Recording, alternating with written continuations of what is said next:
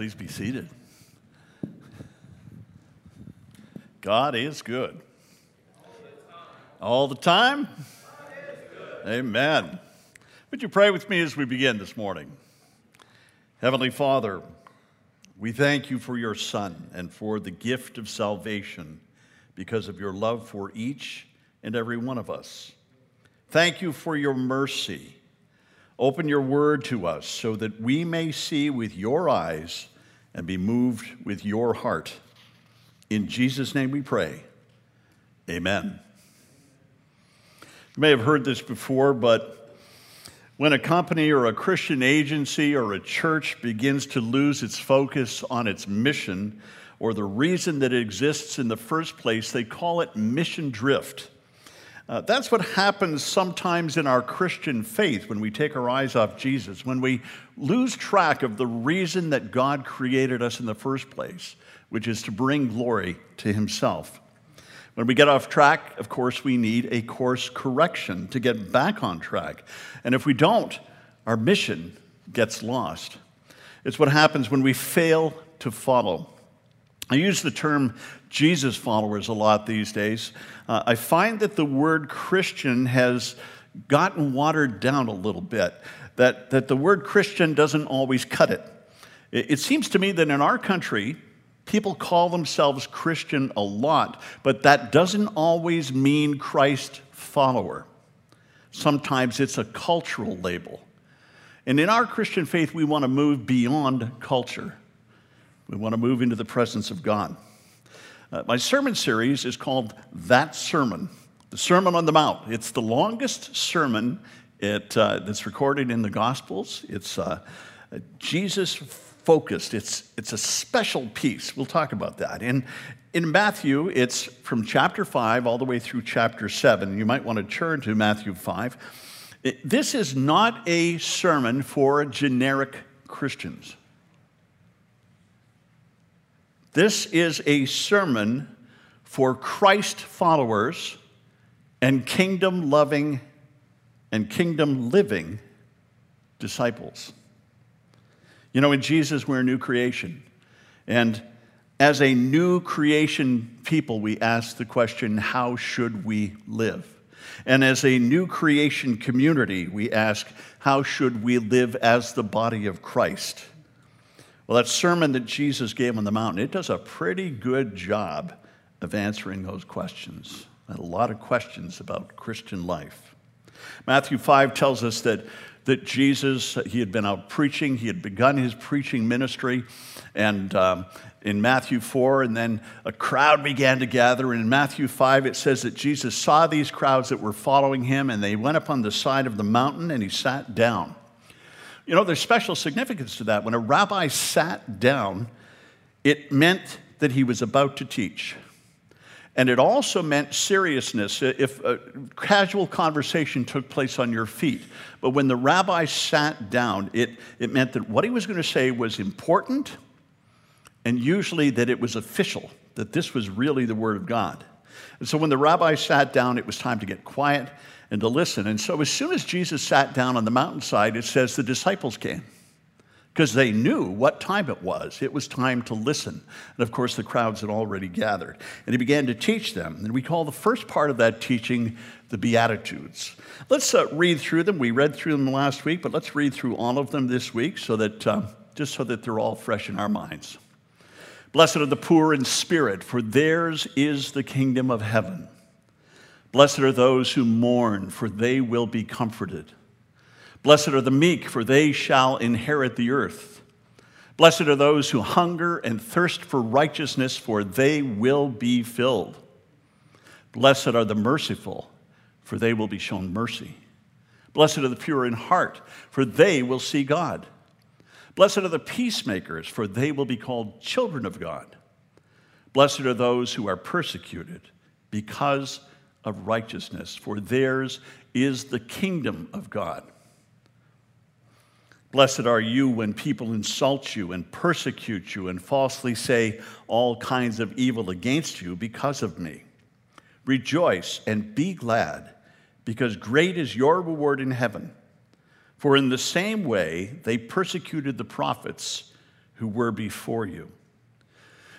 Last week, we started with the first 4 Beatitudes. We started with the poor in spirit, those who mourned, the meek, and those who hunger and thirst for righteousness. Now, this week, we're looking at the second group of 4. We're looking at mercy, purity of heart, peacemaking, and persecution.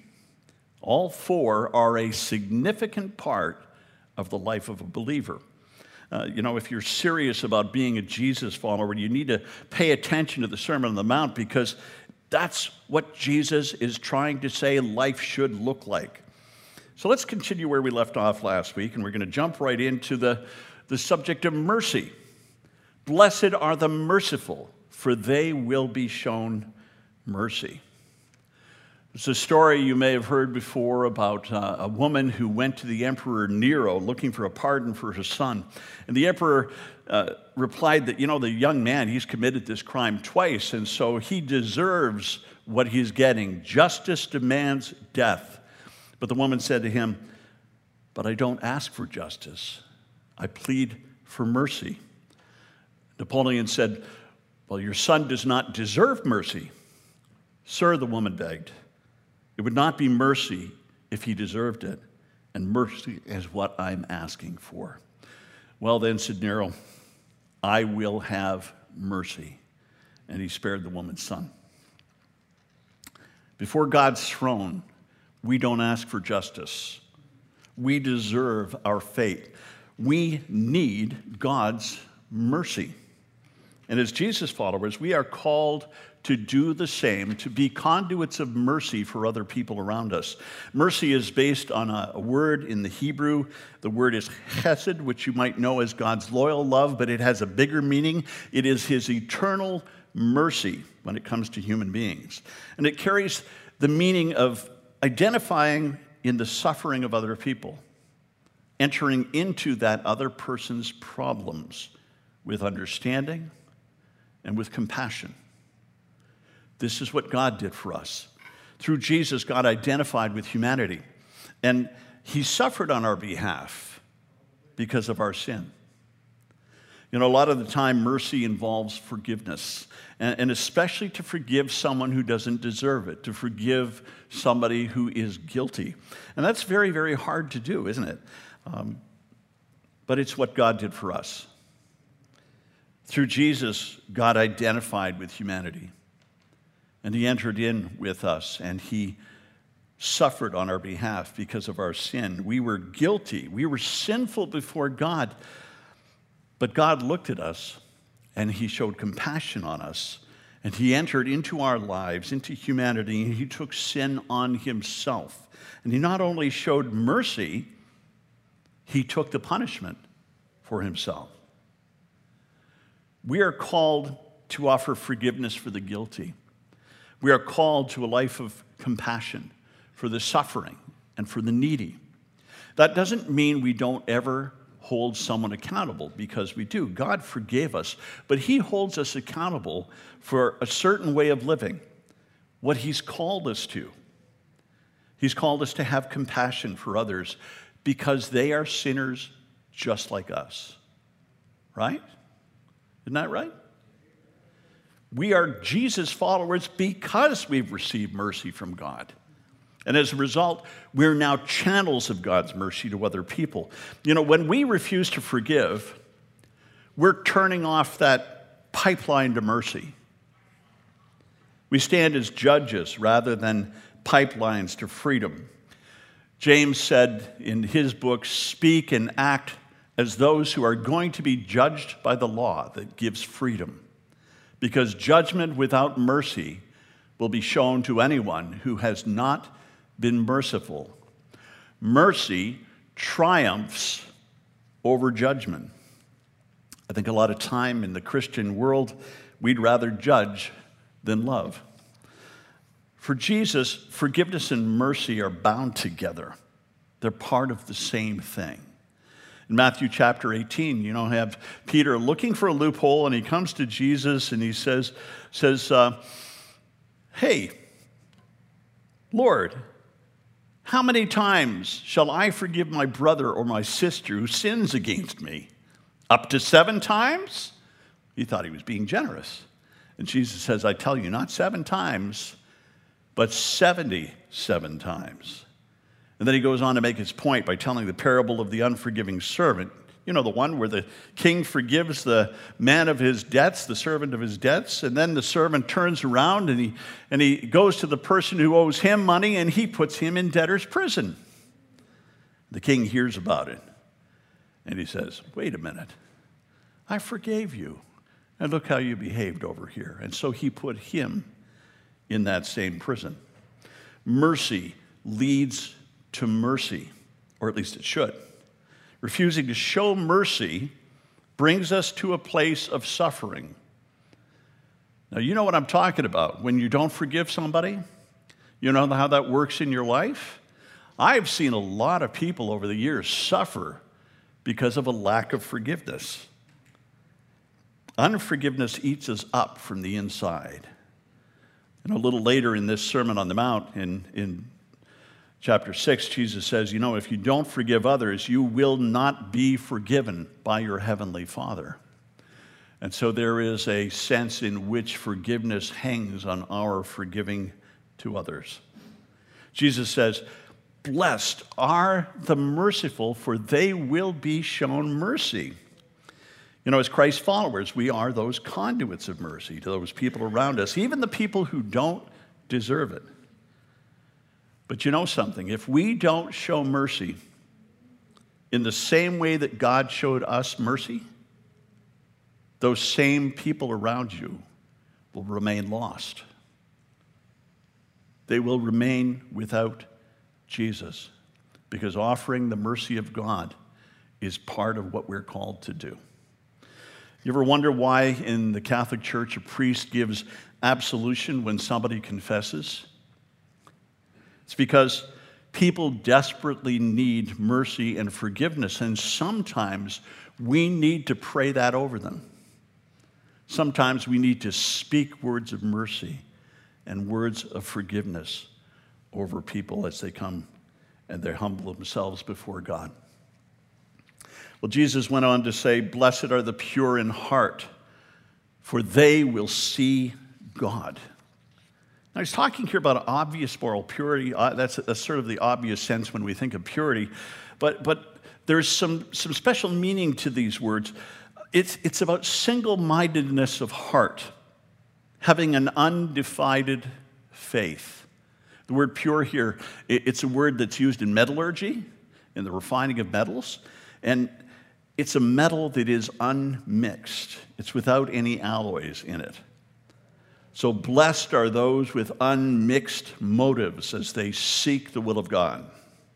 Matthew talks about this kind of commitment all the way through the gospel. He says, for example, you cannot serve God and mammon. You can't serve God and money. You can't serve God and the world. I see all the time there are some new forms of Christianity that seek to deconstruct our faith and then rebuild it. And that's not a bad thing in and of itself. In fact, sometimes we need to take a good hard look at our faith and weigh out all its pieces and look at what's biblical and what is cultural. And sometimes we need to leave some of the cultural stuff behind. And that's not because it was bad stuff, but because these things aren't always particularly helpful to moving forward in our faith and in following Christ. But some movements have failed in the reconstruction part. They've sort of gone the route of trying to modernize Christianity, and they've not always built on the solid teaching of Scripture. Often what's left and left out is what's uncomfortable or what doesn't fit in the current culture, instead of what fits with Jesus and what fits with his teaching. In 1 Kings 18, you know the story of the prophets of Baal? And in that story, the people were trying to serve both God and Baal. We had a leader in Ahab and Jezebel, and they led the people to serve the false god Baal. And so Elijah, had Ahab summon the people from all across Israel to come and gather in one group. He was going to show you who was God. And he stands before the people and he says to them, "How long will you waver between two opinions? If the Lord is God, follow him. If Baal is God, follow him." People were double-minded. They were trying to do both things at once. This one gave us certain kinds of things, and this one gave us certain kinds of things. And we kind of like the kinds of things over here because, there's not a lot of responsibility and there's lots of pleasure in that part. But over here, there's the following of God, and sometimes that means sacrifice, and sometimes that means giving things up. And the people were double-minded. And Elijah calls them to stand and to make up their mind, to choose. It reminds you of Joshua, as he assumes leadership of the people of Israel in Joshua 24, he stands before the people, he says, "Choose for yourselves this day, who are you going to serve?" And then at the end of that speech, he says, "Hey, as for me and my house, we will serve the Lord." Double-mindedness doesn't allow us to really approach the throne of God. Double-mindedness doesn't allow us to worship God in the full, with him always, always first. And God's people have always had to choose, God or not, Jesus or not. Purity of heart means a heart undivided, fully focused on Jesus. No room for other gods. Eyes fixed on the one who saves us. And Jesus says, "Blessed are the pure in heart, for they will see God." It's that real, childlike faith, undiluted by other gods. That's how we engage with Jesus.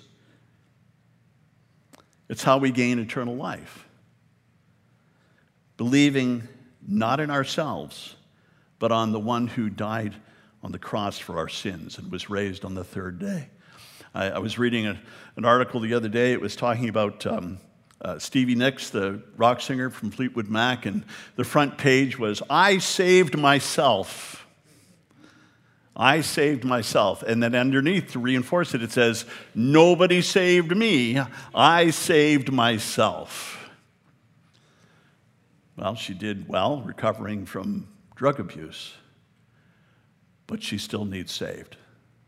She still needs God. Jesus went on to teach, saying, "Blessed are the peacemakers, for they will be called the children of God." This is one of those inconvenient teachings that I was talking about last week. We often spend our time being party makers instead of peacemakers. We're building our own tribe. But we are not called to bring divide, but to bring things together, to make whole. That's our calling. The word peacemakers literally means to be a founder of peace. Who do you think of when you say the founders? Probably the founding fathers, right? People, like Ben Franklin, Samuel Adams, not the beer, the other guy, John Adams, Alexander Hamilton, people like that. They come to mind when we talk about founding fathers because they started the nation.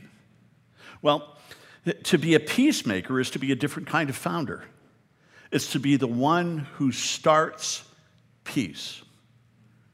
The one who starts peace. I've noticed over the years that, in every group, there's always one or two who come to their senses first.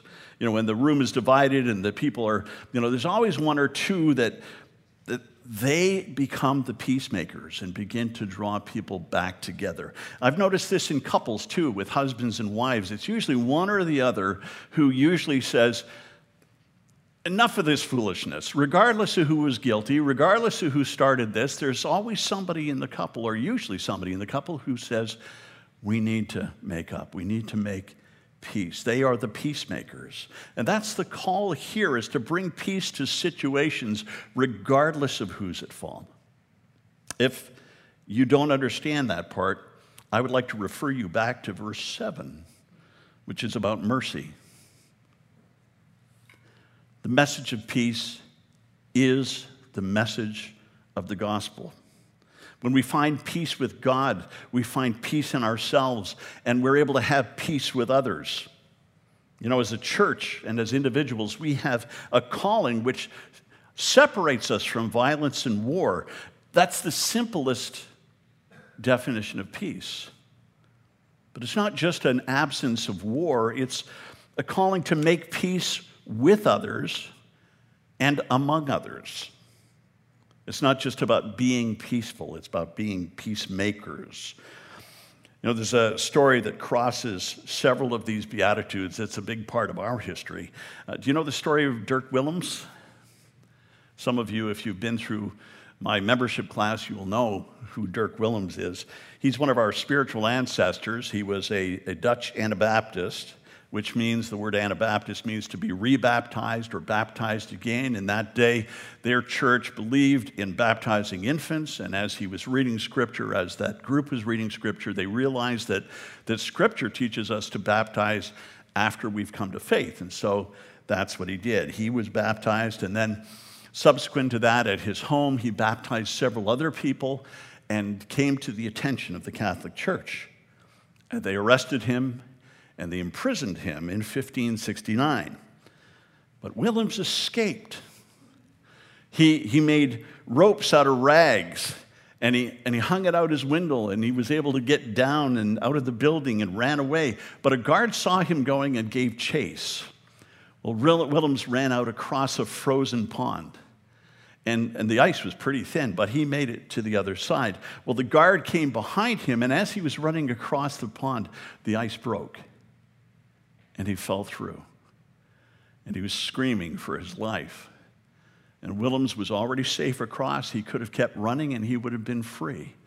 But he came back out on that ice, and he pulled that man out of the water and saved his life.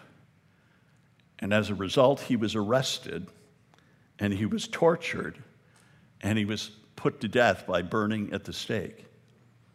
I read an account of his death that I hadn't heard before yesterday, and it was that on the particular day in which Willems was burned at the stake, the wind was blowing very strongly, and what that meant was that the fire stayed down low beneath his waist, and it took a while for him to burn to death. But the whole time that he was dying, he was proclaiming God and calling out the need for salvation. We are called to be peacemakers, and that strays beyond the boundaries of the absence of war. Sometimes that means suffering, as Jesus did, in order to save others. Jesus is the supreme peacemaker. He brings peace between God and man, and between man and man. And our peacemaking extends to reconciliation, which is part of the ministry to which we are called. You know, imagine the shock of the political zealots who would have been sitting there on that hill that same day that Jesus was teaching.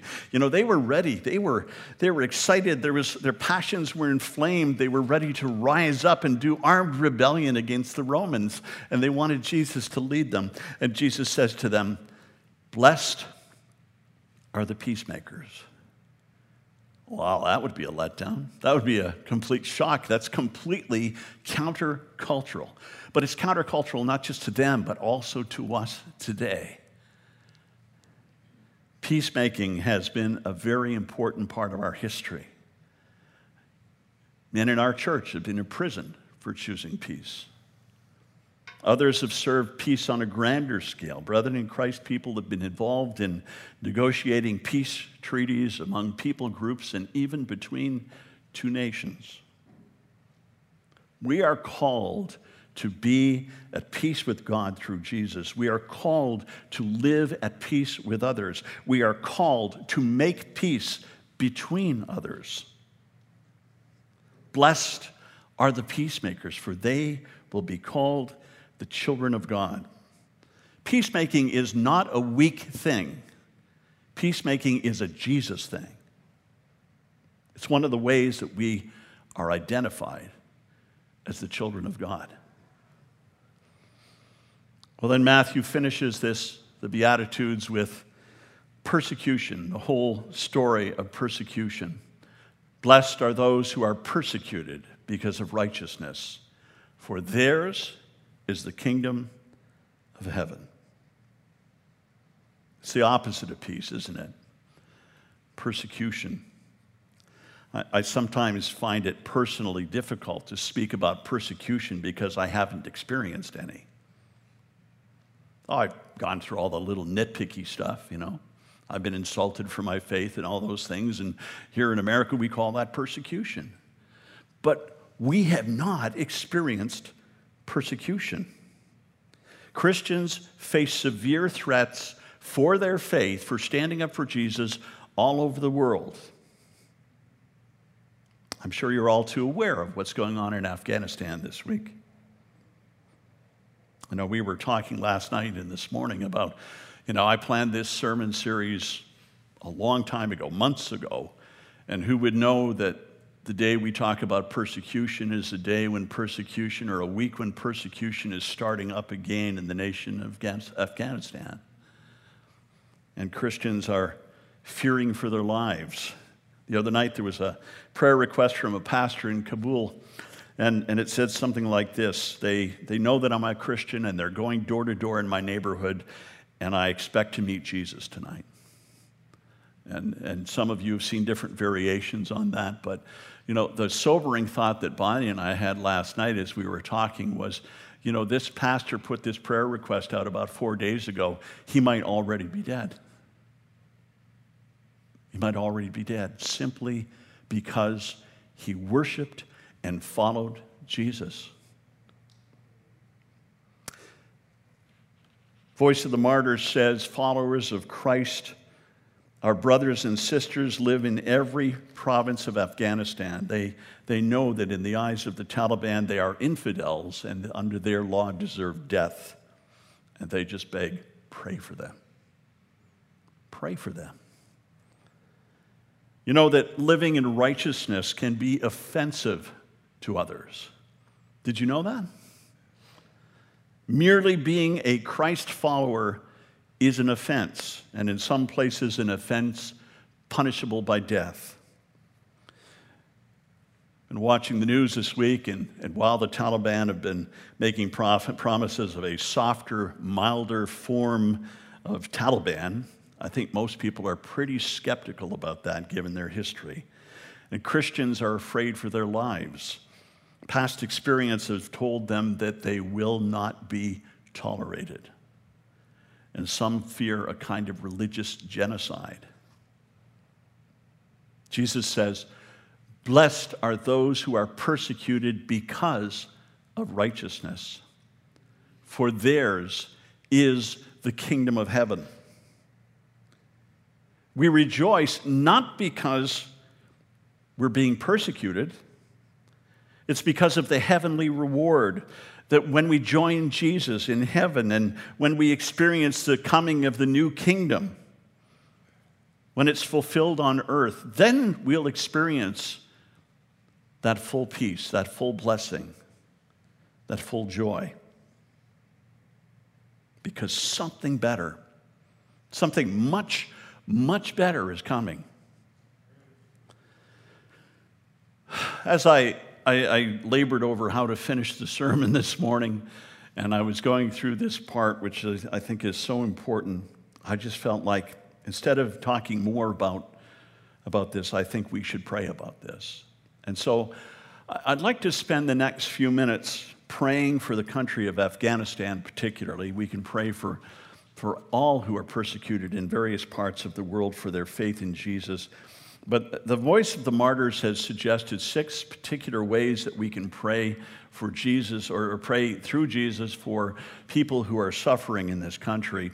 First of all, pray for God's protection over his people. Pray for wisdom to decide what's next, to stay or go or who they can talk to. They need great wisdom. They need spiritual wisdom, supernatural wisdom. Pray for fellowship between believers. At least pray for them to have fellowship with at least one other believer so that they can be encouraged and they can hang on and know that they're not alone. Pray for safe passage to those who are led by God to leave. Pray that Muslims will meet Christ. Pray that they will see this side of Islam and reject it and be drawn to Jesus, who is the shepherd Savior. And pray for Christians who are trying to help. Pray for those who are frontline workers, who are there on the ground right now, that God will open a new pathway, a new way to minister even under Taliban control. And I've added a seventh one to their list, and that is a special prayer for the women and the girls of this country. You know what has happened in the past under Taliban rule. And so we pray for protection and for freedom. I'm going to invite Justin to come, and we're going to pray for these things and invite you to pray along with us. Lord God, first of all, we pray for your protection over your people and over the people in general of the population. We pray that you will keep your followers safe. We pray that you will deliver them from evil. We pray for miracles, because miracles are needed here in many cases. And if that pastor that I read about, whose prayer request I read, is still alive, we pray that you will preserve his life and open his mouth to speak the gospel. Allow him to continue sharing until death. Father God, I pray for wisdom for the brothers and sisters that are there on the ground. Lord, your word says that we are to seek wisdom that comes from God. It's more precious than gold, more valuable than silver.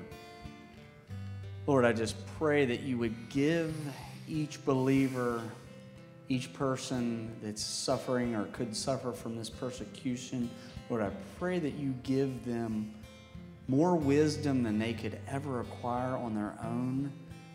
Lord, that it would be obvious that you poured out wisdom on them. Lord, your word is just full of stories of great wisdom, and people slipped through the hands of those that were persecuting and made it to freedom through wisdom. And Lord, I just pray that you would meet their every need and you would make them wise for your glory, that many, many would come to know you as Lord and Savior through this. Lord, I pray for the encouragement and fellowship of believers. I pray that you will draw together through spiritual means those who are worshipers and those who follow you. And I pray that you will help them to identify one another and to gain strength and encouragement from one another. And Lord, I pray that you will continue to grow this church as you have in other places of persecution, beyond its normal boundaries. Allow it to explode, even if kept secret, even if kept hidden. Lord, I pray that this fellowship would be a beautiful thing, a uniting of the community of God. Father God, we pray for safe passage for those that are trying to leave and get out safely. Lord, I'm thinking of the Underground Railroad, Lord, where people work together to create safe passageways that people could get to freedom. Lord, I think of how throughout your word you used sinners and people that were really lost to help the people of God find freedom and protect them. Lord, I pray that in the name of Jesus, you would use Muslims, you would use people that are not of any faith, that you would use them to bring passageways, safety to those that are trying to get out, Lord. And if not, I pray you use them mightily right where they are, and that many would come to salvation in Christ through this time of persecution. But we ask that you provide safety. Use it for your glory. In Jesus' name.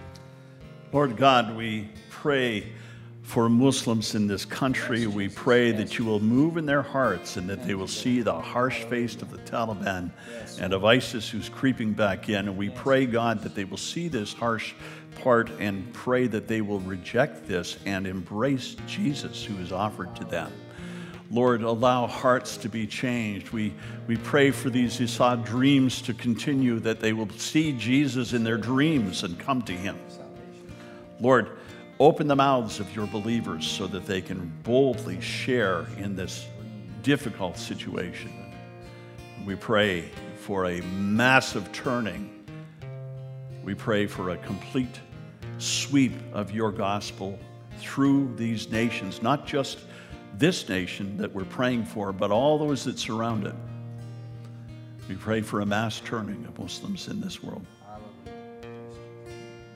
We pray for Christians that are trying to help. God, I pray that the Muslims would see the fellowship. Your word says that they will know that you are my disciples by the way you love one another, the way you sacrifice for one another. Lord Jesus, I pray that you reveal the church of Jesus Christ, that kinship, that common spiritual bond through the Holy Spirit that we share, that they don't get the joy, they don't get to receive serving their God.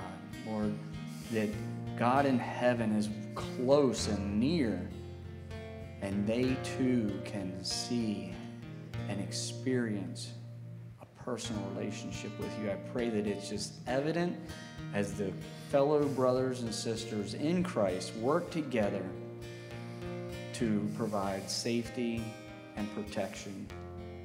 Lord, I pray that your word talks about there being armies that far outnumber those that come against us.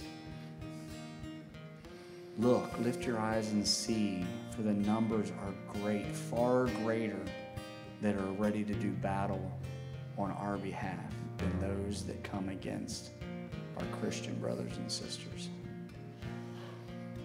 And Lord, we pray for the women and the girls of this country, Afghanistan. We pray that you will protect them, even as we've heard stories of them going door to door and removing young girls to be wives. We pray, God, that you will stop this practice, that you will do something supernatural to scare them away from this practice. And we pray, God, that you will preserve the safety of women and girls in that country. We pray that you will protect their freedoms and the opportunity to have education and to move into other areas of life where they have had that freedom over several years. And we pray that that would continue. We just pray for the collapse of the Taliban by the power of the Holy Spirit, and the collapse of ISIS under the power of the Holy Spirit, and that you will, as Justin prayed, release those armies of heaven to completely overwhelm this force. We thank you for your presence not only here among us, but there and everywhere where people cry out for you. Move by your Spirit freely and abundantly. Pour out your Spirit on this nation. In Jesus' name, amen.